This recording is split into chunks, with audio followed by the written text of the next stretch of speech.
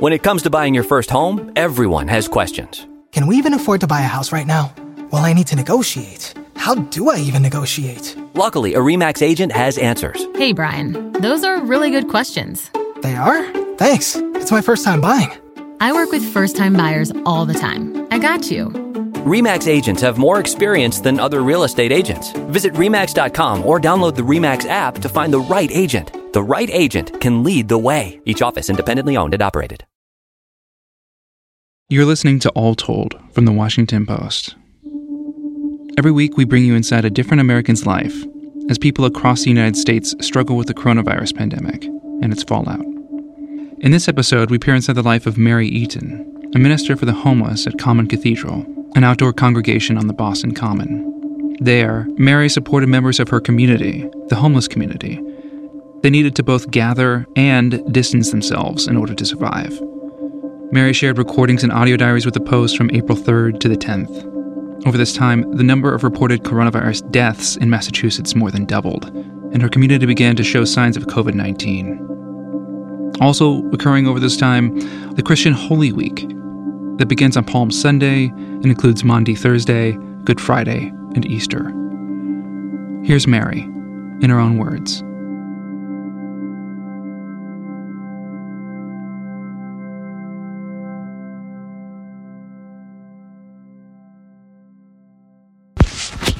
Holy Week is emotionally exhausting already, even before you add in the coronavirus and trying to figure out how to get people access to services and how to get food, how to get basic needs met. Aside from all of that, it is emotionally exhausting on Holy Week because it's got these really precious moments in it, but it's got, you are confronted with how cruel the world can be.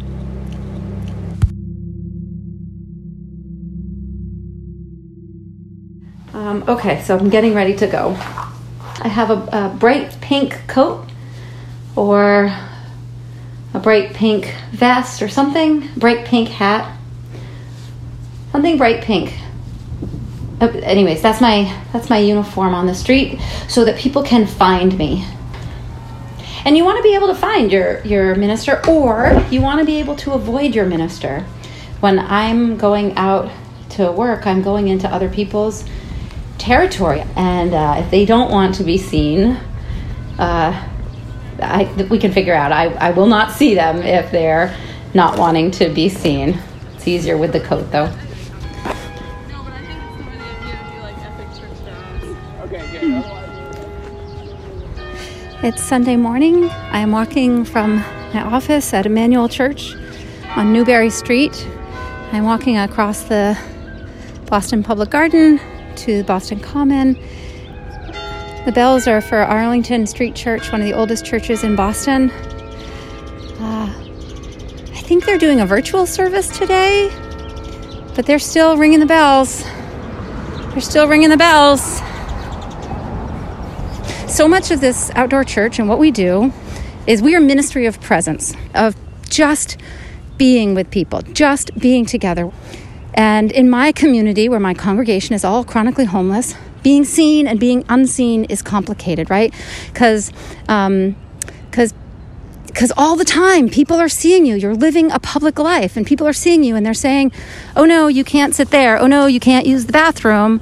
Like constantly people are seeing you in ways that keep you down. But on the other hand, constantly people are trying to not see you. And I witness it. Someone who's stemming and asking for change on a street corner, like not only do people walk by, but it's almost like people sometimes go out of their way to make that person invisible. So what I do is I show up to see people, but trying to do that all with a mask and from 6 feet away is, it sucks. It really sucks. And I get it, and it really sucks. Right now it sucks. Hello, beloved, and welcome to Common Cathedral. We're gonna start in a little bit. So this is when I test the microphone. I'm talking through 2 masks. Does it sound okay? Yeah. Okay. So settle in. Welcome. We will start in just a minute.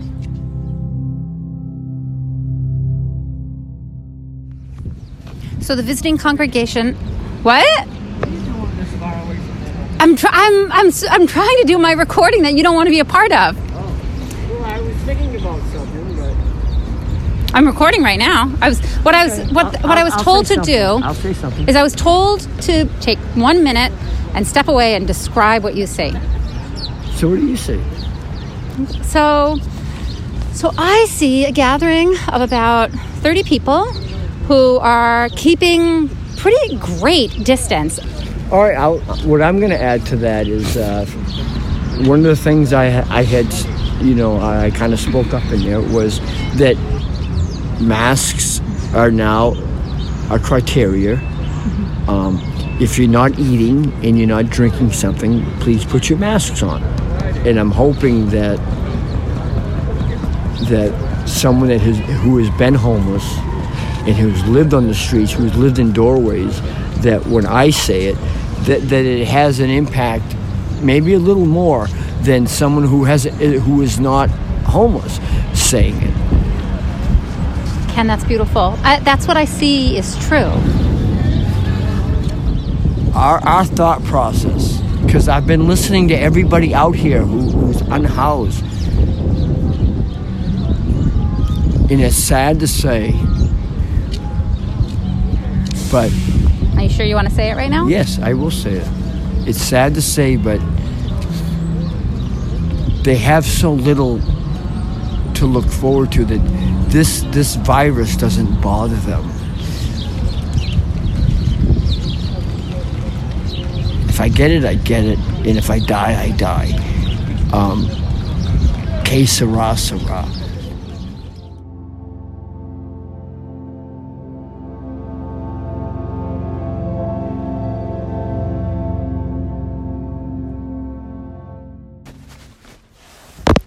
It's Tuesday morning. I got an early morning text said, Mary, I posted something on Facebook just now. You ought to read the article. It's important. And the article is from WBUR. And then here's the quote. It says, about 200 people who are homeless in the city have tested positive for the coronavirus. That's out of 600 to 700 people tested. It is here. And the city does not have the facilities. They are not set up. There are not places for people to isolate. There are not places for people to be sick.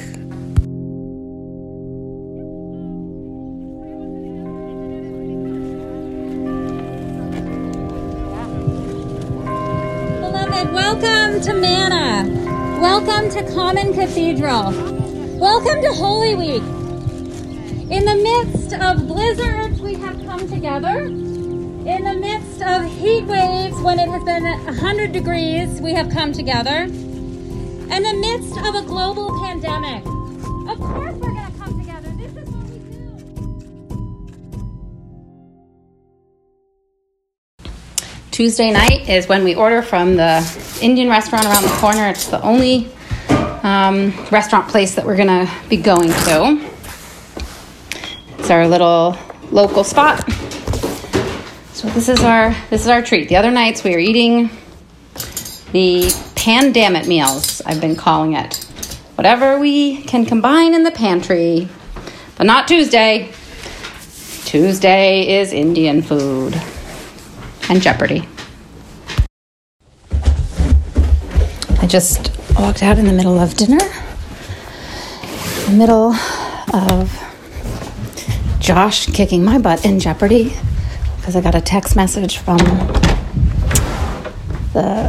a community member who just got word about 3 people that have passed away that he knows, and this person is And this person is in a great grief. So I am coming downstairs, just totally having walked away from the dining room table. But what I'm going to do is I've settled in. I'm going to close my eyes. I'm going to breathe 3 times. I'm going to hold my hands. I'm not going to squeeze them. I'm just going to hold them. And I'm going to say,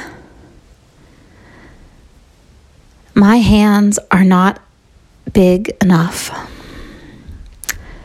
I cannot hold it all. God's hands are big enough. I trust that God will hold me, hold my beloved, and hold us all.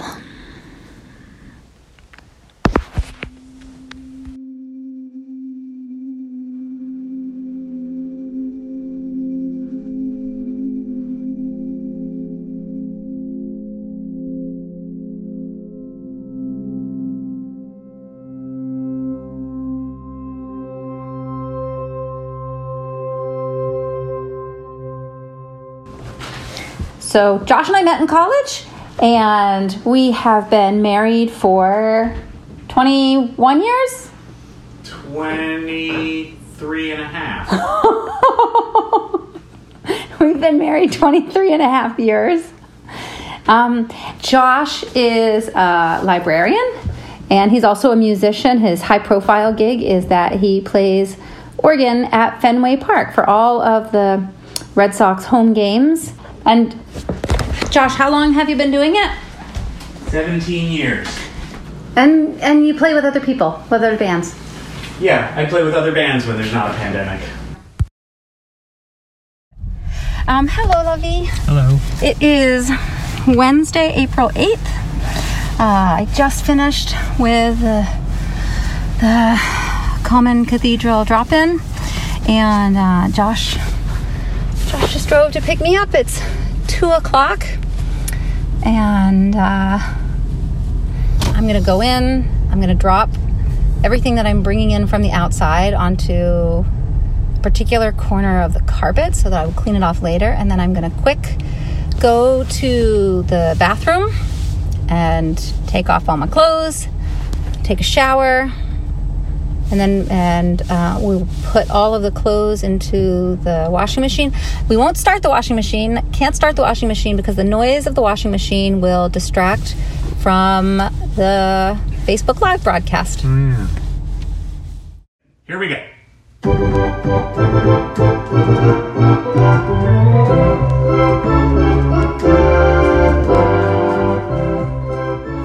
When it started, and it was baseball's.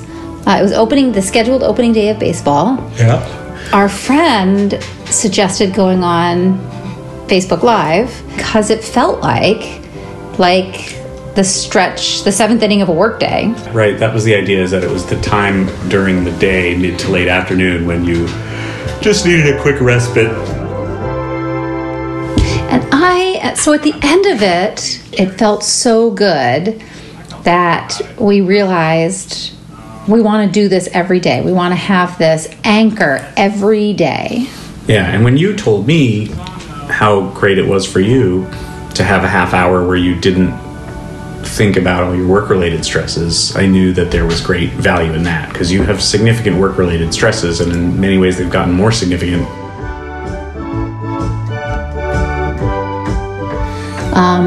To have this once a day anchor,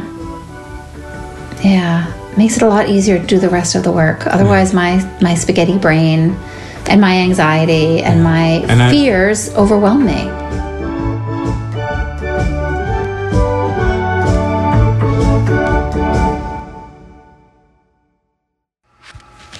It's Thursday, April 9th. It's 6 o'clock in the morning, and I woke up really happy because it's Maundy, Thursday. This is one of my favorite days of the Common Cathedral year. So on Maundy, Thursday, we do an outside service where we wash feet, and I love washing people's feet because there is such shame on the street that that people who are homeless are too dirty to touch. And so on Maundy, Thursday is when we are really intentional and public in the community to say, like, no, you are not too dirty. So I am really happy. But here's the thing. So today we can't do the foot washing. So we're going to wash each other's hands. And we have all kinds of like systems to make sure that it's done safely and how we're going to do it and blah, blah, blah, blah. But we are going to do it. We are going to wash each other's hands and pray on each other. And I am just crazy, super excited. We are getting ready for our outdoor worship.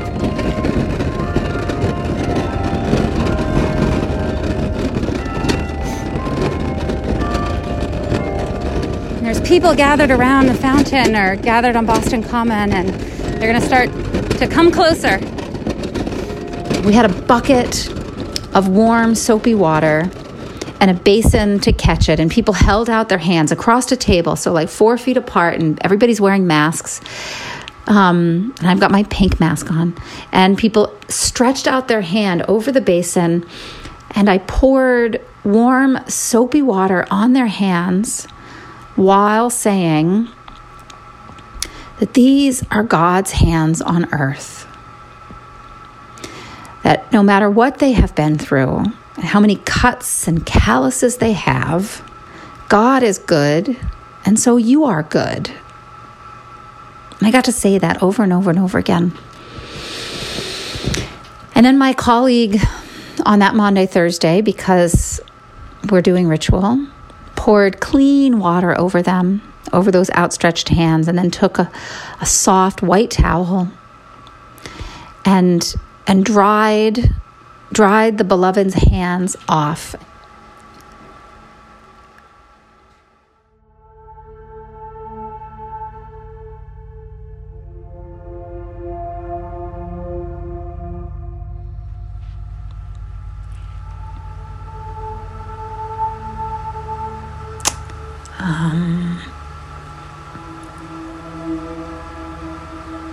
Martin is sick.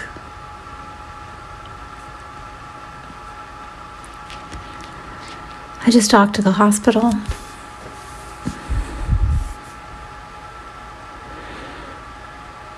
I am the healthcare proxy for a member of our community who is one of my favorite human beings on the planet. And his nurse just called to tell me that he was tested for COVID-19 because he was showing symptoms and that he tested positive. Martin is at the hospital already because he has a very compromised immune system. He is one of the funniest people I have ever met. Martin is one of the people in this community that has my heart. It's my job and it's my privilege to love with abandon, to love as much as I can. I get to do this work and nobody tells me who's unlovable. In fact, I call everybody beloved. My challenge in the relationships are not the people who push my buttons and I don't like and I can't stand. And there are certainly some of the people like that. There are members of my community that I see them walk in the door and I go, ugh, okay, do your job, Mary. My challenge are the people in my community that I love too much. And that I don't want to be their pastor. I want to be their friend. I want to go and get a beer together. I want to talk about the movies all day. And that person deserves a pastor. They deserve to have a minister, and I can't be a friend and a minister. And if all they have for pastoral care is me, then I have to hold the boundary. I have to hold the structure of the relationship, right? I am Reverend Mary, and there are a few people who have my heart.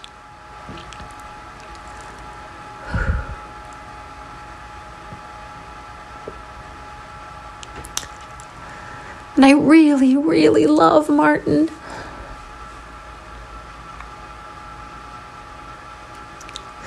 And I got ordained and I became a minister because Martin thought I could do it. And because Martin let me love him. And because I would mess up. I made so many mistakes. And Martin would tease me. And he would blow it off. And he'd be like, When it comes to listing your home for sale, everyone and their mom has advice. Oh, honey, who's gonna want to buy this place? On a cul-de-sac? It's literally a dead end. But for professional advice, a RE/MAX agent actually knows best. Let's start with a neighborhood analysis.